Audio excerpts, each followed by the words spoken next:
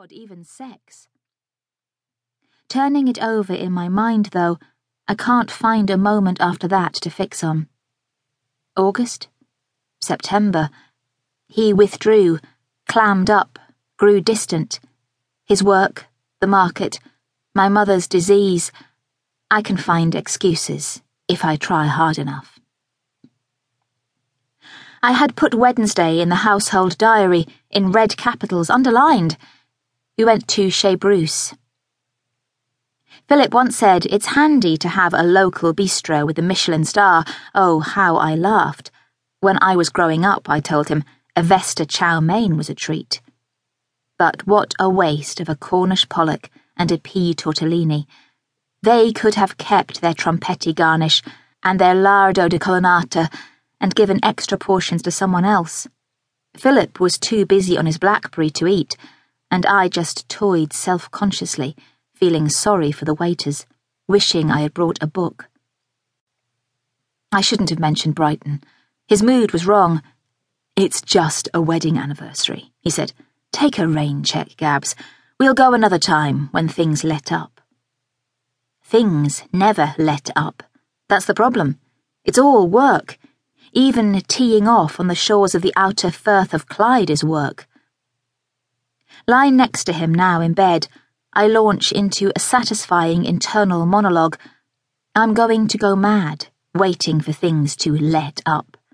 They will be ushering me into my nursing home, and I'll still be muttering about things letting up. I must release a heavy sigh, because Philip opens his eyes. There's a fraction of a second when his eyes hook into mine, and then his brain registering the fact he is awake, slide away. He props himself on one elbow. "Gabby," he says, to the top of my head. "Gabs, what a thing to happen. I can't believe it." He throws his spare arm round my shoulders. His chin rests on my scalp, and I bury my face into his neck. I have that sneakily self-righteous feeling you get when a person close to you hasn't been around when you needed them. His top smells of basil and lime. I try and remember when he started dressing for bed. A present from his parents, whom, Lord, I still haven't rung, crisp cotton in innocuous dark checks from Savile Row, but still, the wild, unfettered Philip I married, in cosy, comfy, conventional pyjamas. I give the soft crease between his collarbone and his neck a nuzzle, not quite a kiss, but a tug of lip on skin, nothing too humiliating if turned down. His body is firm under his shirt.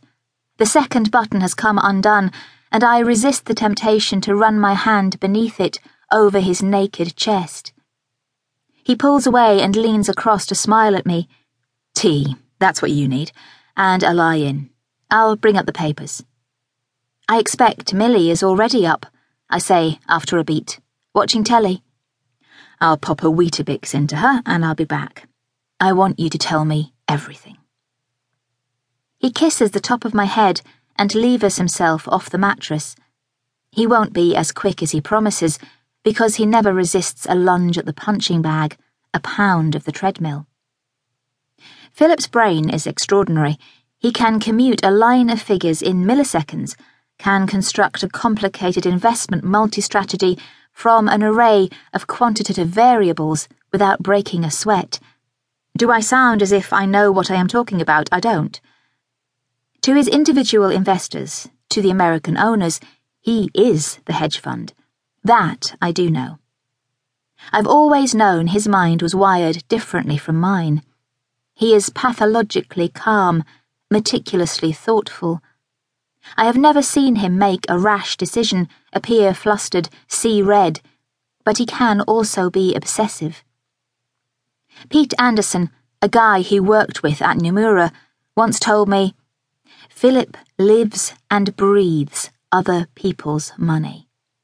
I was appalled at the time, a life reduced to pounds and pence, not even his own. But I've thought about it since, and it's not quite right. The synapses in his brain may thrill to the vagaries of the market, but his body has its